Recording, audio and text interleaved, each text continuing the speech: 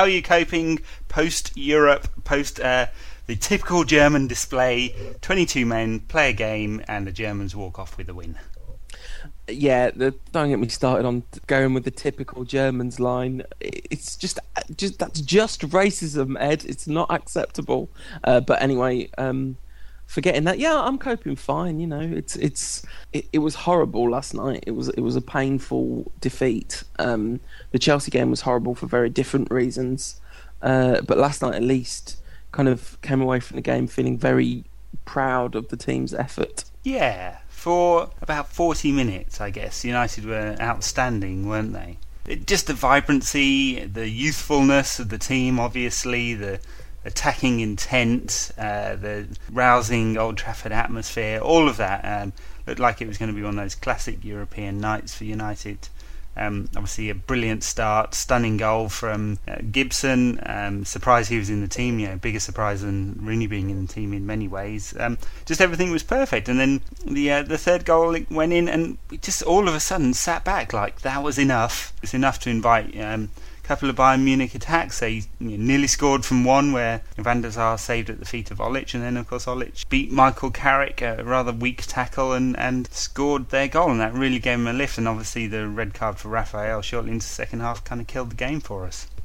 It was a perfect storm. If we'd gone in at half-time 3-0 up, I'm sure that would have made an absolute world of difference. But the atmosphere was punctured by the Munich goal and the kind of dawning realisation that actually we're not stuffing. When you're 3-0 up, you feel like, oh, well, we're stuffing these lot, no worries. But suddenly, no, we're not. Suddenly, everything's very tenuous. And Raphael's inexperience got him sent off, basically. And hopefully he'll have learned a massive lesson from this, because he was brilliant last night. He was magnificent against Ribéry. I think he has the potential to be a great fullback, to use a football cliche, right? World class. And he's got everything.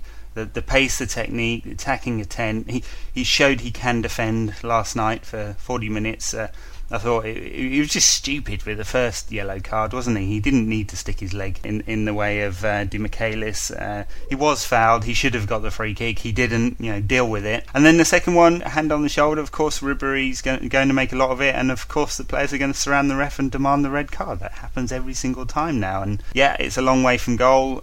Sometimes the referees won't give that as a yellow, especially when the players already had one, so it may be a bit unlucky. But hey, if it'd been his first foul, the referee would have definitely given a yellow for that. That happens in Champions League football every time. So yeah, very naive. He'll learn from it, I hope, although of course he did exactly the same thing against Craig Bellamy in the Manchester derby during the Carling Cup, didn't he? That's the thing, and there's a difference of stage. I mean, he looked just completely ashamed as he was walking off yesterday. He really did look completely devastated and like he was the biggest idiot in the world kind of thing. And hopefully he'll kind of bounce back from that and use it as some sort of motivation. And because this team, I've been thinking a lot about this all day today, and we've talked about the inconsistency in this United side all season long, and apart from the horrific injury list that we've had, I think there's a few things which I would postulate as potentially the reasons for the inconsistencies in the side.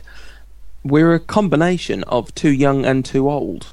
Scholes and Giggs and Neville have been distinctly inconsistent all season because of their increasing years. I think probably Giggs the least so. He's just not been very impactful since he's come back from injury, but Scholes has been fabulous and woeful week after week. And nothing in between. No, exactly. And the young players, you expect a degree of inconsistency from them, especially since they're not the kind of...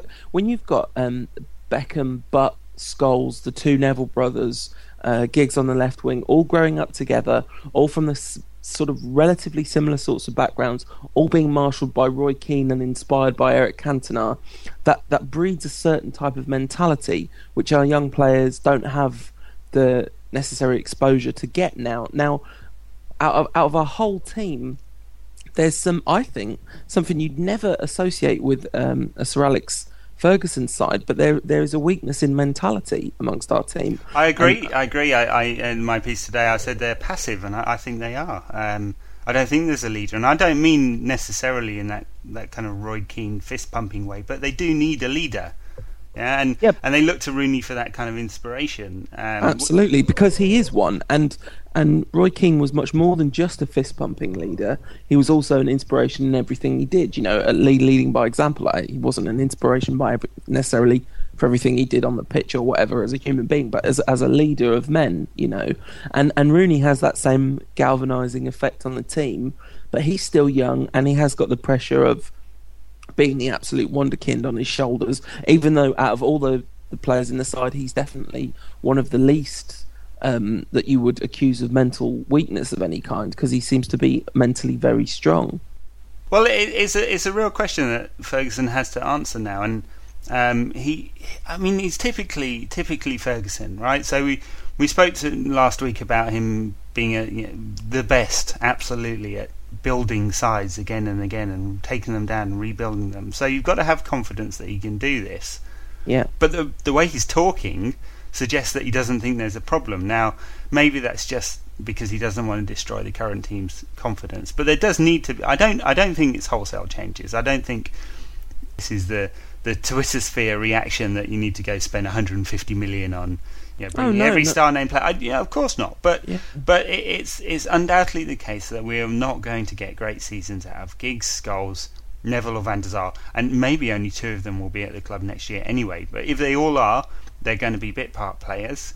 We have to hope that some of the other younger players will progress in the way that Nani has this season. And got to say, he was superb last night, wasn't he? Amazing, phenomenal. Even when he was kind of given the relatively thankless task of being up front on his own, which is obviously not his position, but he was terrific. I was really impressed. It's Mark's best performance in the United shirt for me. That and against top quality opposition, and marked him out as a potentially really top player if he can keep doing that. The only mistake he made, of course, was when he was put through when United were 3-2 up with a man down, and he took the ball wide. Typical winger, he should have cut across the defenders. But there you go. Yeah. He'll learn that one. Not his role to be playing up front on his own, I suppose. But if other younger players can develop in the way he has, and I mean the De Silva brothers and Darren Gibson, and I think that's a long shot with him, and then perhaps some of the others that are on the fringe, like Gabriel Obertan, and when Tom Cleverley comes back, he's had a wonderful season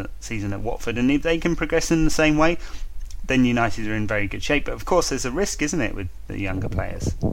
Yeah, because it's either going to work or it isn't. You're either going to get good Nani or bad Nani. Nani's been at fault for some pretty dire performances all season long, and he definitely seems to have hit a consistent vein of form. But I think it's too soon to say even that he's made it to that level. He's proven that he can perform at that level, but whether he can do that consistently. There were so many positives last night. Valencia was phenomenal. He just looks. When he was signed, everyone was like, "Oh, it's a pretty decent signing," but he's been instrumental in so many of the good things, the good performances this season, and he's obviously like an absolutely pivotal member of the side that Ferguson's trying to build. I mean, I have to say, just on the point of like Sir Alex saying that everything's fine and it doesn't need a major rebuild, he said the same in 2001. He said the same when Van Nistelrooy was playing on his own with his back to goal 40 yards ahead of the play. So I suspect he probably knows that it's not the case. Yeah, I do wonder what the summer transfer policy will be. I mean, he's talked about not spending. Of course, we have to take anything that Ferguson says with a pinch of salt these days, because he doesn't always tell the truth, right? As we saw with Rooney, absolutely, definitely not playing, and then in the side like 12 hours later. So we'll see. Of course, there's the money issue. There is no cash there. It's all going down to pay debts. So they have this £75 million credit facility. So that's the maximum that they'll spend this summer, aside from any player sales. And that's all debt. Leaving that aside, so they do have some money. They've the money for Chris Smalling is 12 million. I presume not all of it's been up front, although I was talking to you yesterday in the know, suggests that about £10 million is up front, 2 million on bonuses and appearances, that'll be spread across the contract. We'll talk about Hernandez in a bit, and I would think the fee, although that's been reported at something like 8 million, probably isn't that upfront, although Mexican football's fairly wealthy, so this is not going to be a bargain. But we have to think of what Ferguson's strategy is here. He's collecting a lot of very young strikers. We have at the club now, in addition to Rooney, Owen and Berbatov as the senior players, Macheda, Welbeck, Mame Biram Diouf, Joshua King, Javier Hernandez, a few others in the reserve. So there's a lot of players at that sort of 18 to 21 years age. But you'd have to assume that he would get rid of Berbatov if Benzema comes. I mean, you know, it's not a surprise to anyone that I'm a massive Berbatov apologist. You can't keep Berbatov on the books for another season if you bring in Benzema, can you? Well, I guess it's a factor of how much money they can get for him. So do they cut their losses? I mean, they might. He's 29. He's not had a great time at United. He might take, you know, a third of what they paid for him. Now, of course, over a 4-year contract, 30 million. Write it down. So on United's books, he's only actually worth 15 million now. So would they take 10 million, take a £5 million hit, amortised? They probably would. So yeah. If I was a team that had £10 million to spend on, I would bite your hand off for Berbatov. If you can build your team around him. The problem is Ferguson's decided that he wants to play in a different way, and Berbatov doesn't fit into that, except when they're playing against the lesser lights of the Premiership. He can play two up front. Is Sir Alex going to be the manager next season? I think for sure. I don't see any signs that he's about to quit. Do you?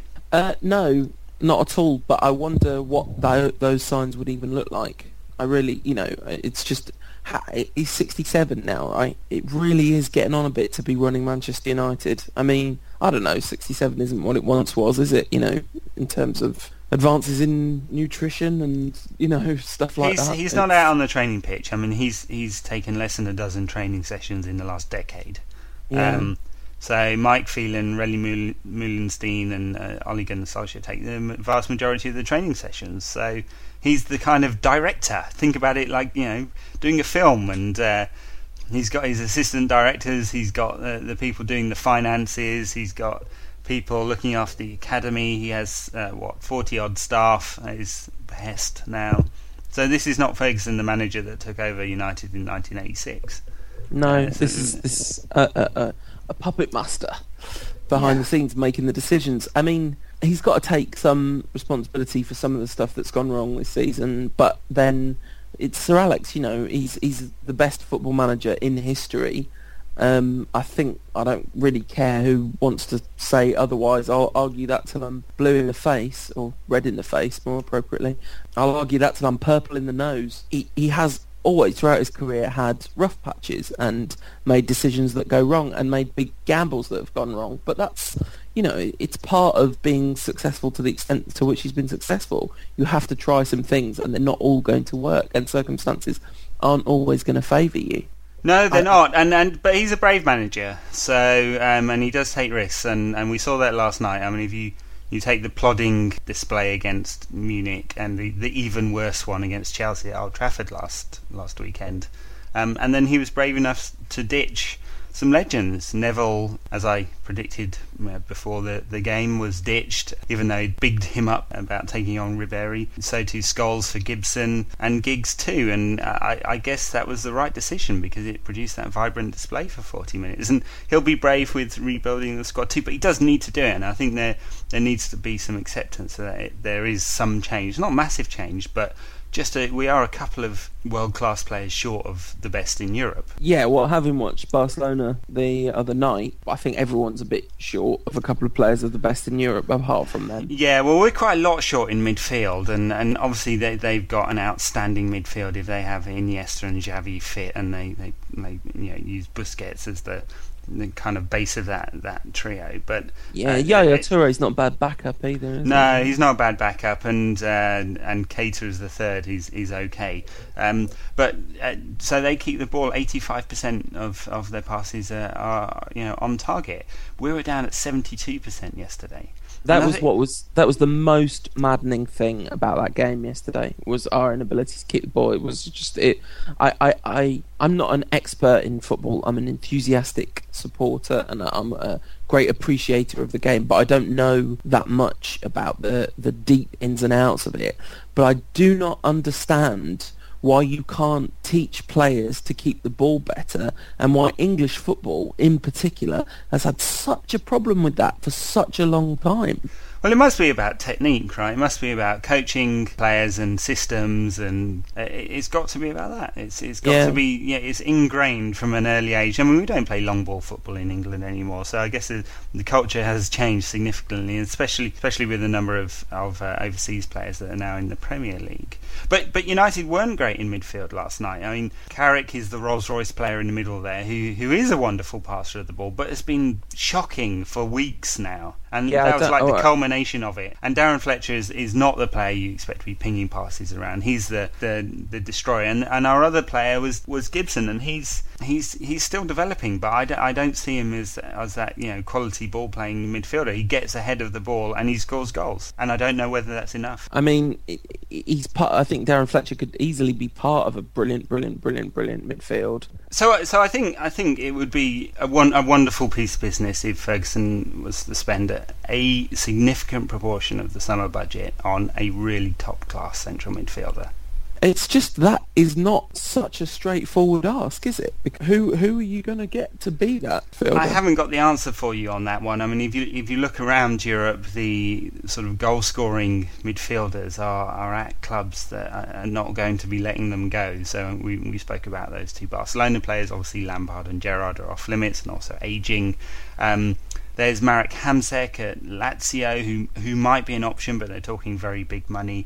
And Johan Gourcuff, we saw last night for Bordeaux, also a very, very talented French midfielder. Aside from that, there's not a whole load of options. He could take a punt on a younger player like Mehmet Ozil, the German-Turkish player who's out of contract this summer. We'll see. He's got to be looking at that area of the pitch for sure. Taking a punt on a young player isn't necessarily the answer, because you could just do that by just leaving Gibson at the club and assuming that Michael Carrick has a better season next season. Yeah, I don't know whether we can assume that with Carrick. I mean, we know what we get out of Carrick, and unfortunately he's gone a little bit backwards, hasn't he? Yeah, it's very strange because, I mean, I remember you giving him a huge amount of credit for some of the turnaround in United's fortunes a few years ago when we started winning things again, and you said that he was like an absolutely key piece of the jigsaw that changed things there. I think he was actually, and I think the reason he was is that he sped the ball up to United's midfield, so he distributes very quickly. I think the problem is that, and I'm not with the crowd that says, oh well, he doesn't take games by the scruff of the neck and all of that kind of media nonsense, because I don't really know what that means. He's Michael Carrick. What he does is get the ball and he distributes it accurately and quickly and gets in the right positions defensively. His problem is his passing has been woeful, and it's a form thing, isn't it? But it seems to be happening for quite a long time. I wonder if he's unhappy, actually. I wonder if there's something going on at the club that he's just not happy with. Because that would make sense to me as a reason for his form changing so radically, and him not being able to keep the ball. I know there was some talk at some point of a falling out with the boss. Well, he was out the side at the beginning of the season, wasn't he? So, and Ferguson demands very, very highly of his players, and when they don't produce that, they're told in no uncertain terms, and they have to go away and think about what it means to be a United player. And Nani has done that, and I think the noises he's made and the performances he has put in, and I've been his most severe critic, have justified Ferguson's approach there, and he has shown he's got the mental toughness to be a United player and to deal with that. Maybe Ferguson's just asked for a step up in quality from Carrick, and he can't do it, and we have to accept he is what he is. Theoretically, the midfield three yesterday could be the kind of heartbeat of a pretty good side playing the system,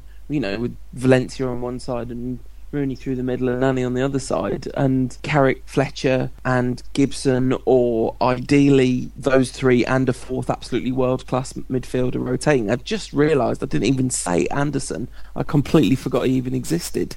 He's been completely... Am I stupid? Is he seriously injured and been out of action, or is he just not even thought of for selection? Anterior cruciate ligament damage in his left knee. He'll be back just before Christmas.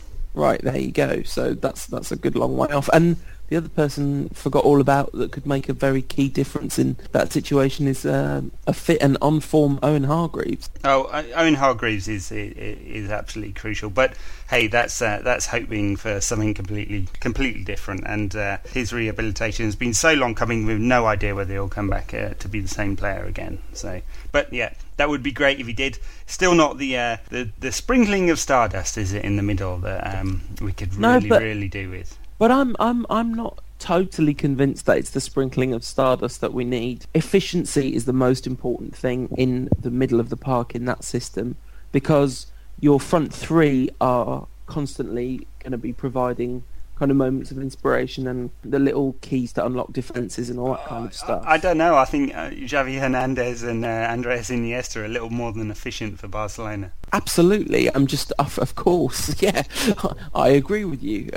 But I just think that the system could work under those circumstances with, it's not like these players are not gifted at all. Like Darren Fletcher is obviously turned out to be a very, very, very, very fine footballer. Listen, we could go round and round in circles on this one, couldn't we? But certainly the idea that you could just take the squad as it is and not inject anything significant and then be really challenging for the highest honours in football, it doesn't quite look like that at the moment. But then, I mean, okay, assuming you can replace the goalkeeper, which is a huge assumption. If you look at you talked about the injury list, that just the extent to which we've kind of been hampered by injury this season. If those injuries hadn't happened, we'd be romping the league, wouldn't we? Well, I mean, another way of looking at that is to say that given what's happened to United this season, lost two top players, one very top player and then Tevez, and had up to 10 injuries, Chelsea should be 15 points ahead. Yeah, absolutely. So I mean, there's no denying that. Yeah, we'd definitely be in a better points situation without those defenders. But I don't think you can base your strategy on, well, we've been unlucky, because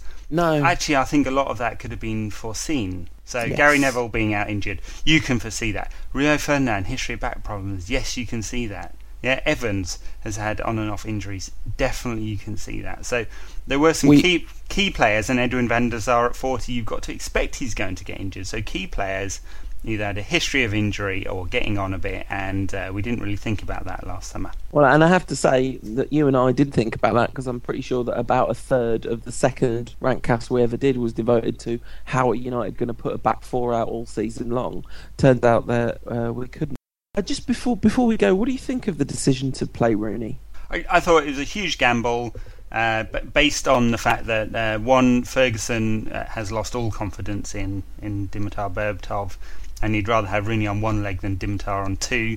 At two, he knew that kind of rousing, inspirational effect of having Rooney in the team was absolutely crucial, and that Rooney moves the ball around, and it was all about pace last night, and obviously Berbatov slows the game down, and having seen what Munich did to us in Munich, he knew that he wanted pace through the side, and he was prepared to take that huge gamble as a result. And obviously, it worked for 40 minutes, and then backfired. And to be honest, if you look at Rooney's kind of touch and movement profile, after about 20 minutes, he was standing still. Anyway, yeah. Well, that was when it first looked like he was in trouble, wasn't it? The question is does that really end the season? Is there? I mean, what do you feel are Man United's chances of winning the league this season? Well, we've got Blackburn Rovers away, and traditionally that's been a tough fixture, but Blackburn aren't really fighting for anything right now. United absolutely have to win. Sam Allardyce is a big friend of Fergie. I can see United winning. Then we have Manchester City away, and that's the crucial one. That's the absolute decider. If United go to Eastlands and win, and then after that they've got Spurs at home, Stoke at home, and a trip to Sunderland, and they're all very much winnable. So we go to Eastlands and win, 15 points in the bag. Chelsea still have Liverpool away and Spurs away, and Spurs are fighting like mad at the moment. They could definitely take points. Liverpool, well, it depends whether they're still in the Europa League or not, I suppose. They might end up resting players because it'll be around the time of the semi-final.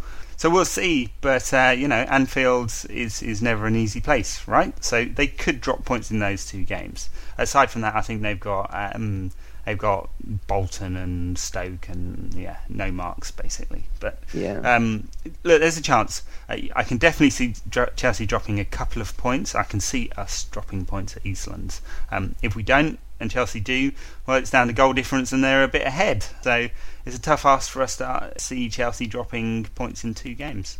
Yeah, so it's I think fair to say that it's fairly unlikely. Well, it's a good job that at the beginning of the season just decided that, Carling Cup will do, won't it? That's the trophy everyone really wants. But it's the standards at United. That's we will have a trophy. We've been, worst case scenario, we're going to be second probably in the Premier League. Made the European Cup quarter-final, and it'll be a disappointing season.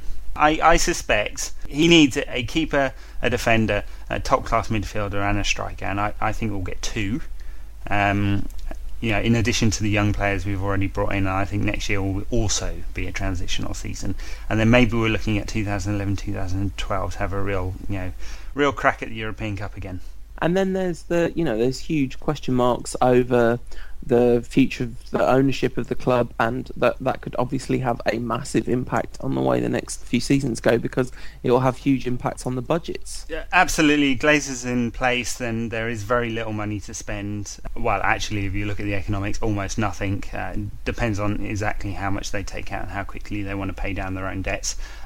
If the Red Knights make a bid and maybe they will. I have to say, I think some of the momentum's gone out of this now. The noises coming out are they want fans to put their hands in their pockets for anything up to £300 million. That's not going to happen. Although I did have an interesting conversation yesterday with one of the directors at Supporters Direct, which is the government initiative to encourage fan ownership, and he was very much of the opinion that 1.2 to 1.5 billion, which is the number I quoted that in, was wrong, and that this is the best chance that United fans have ever had or ever will have of taking control of the club, and they must seize it with both hands. So yeah, and you're right, to come back to your point, that will definitely impact on transfer strategy.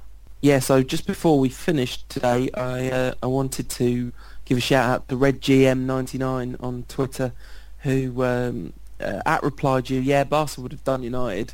So I think tonight its big loser is Glazer, which is I think a fairly sound point, because I'm not sure this United side quite has what it takes to beat Barcelona, although I would rather have been given the shot at it. But if we're going to either lose in the quarterfinals or the finals, I guess it's probably okay to weaken the Glazers' financial position very slightly. Well, there's an interesting piece in this month's Red Issue citing recent ticket sales for the Carling Cup final, whereby season ticket renewals, or for executive areas in this case, were tied to getting a Carling Cup final ticket.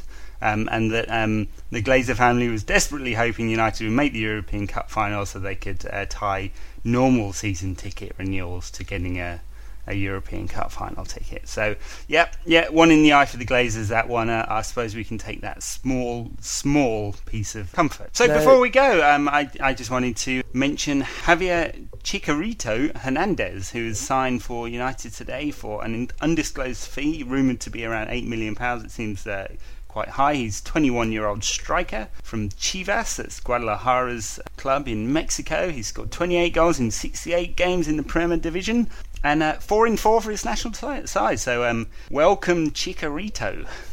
All right, not wanting to rain on your parade or our collective parade in any way, can you name the 4 sides that he's scored again? I certainly can. He has scored twice against Bolivia, once against New Zealand, and once against North Korea. That's tough. I have to say, if that was Bolivia away, then fair enough, we might have signed the best player in the world, because it's pretty hard to score goals there. So as part of the deal, United will open Chivas' new 45,000-seater stadium. So United, of course, on a North America pre-season tour. I think they play in Houston and Philadelphia and a couple of other cities, and I guess they'll head over to Mexico City for a 5th stop.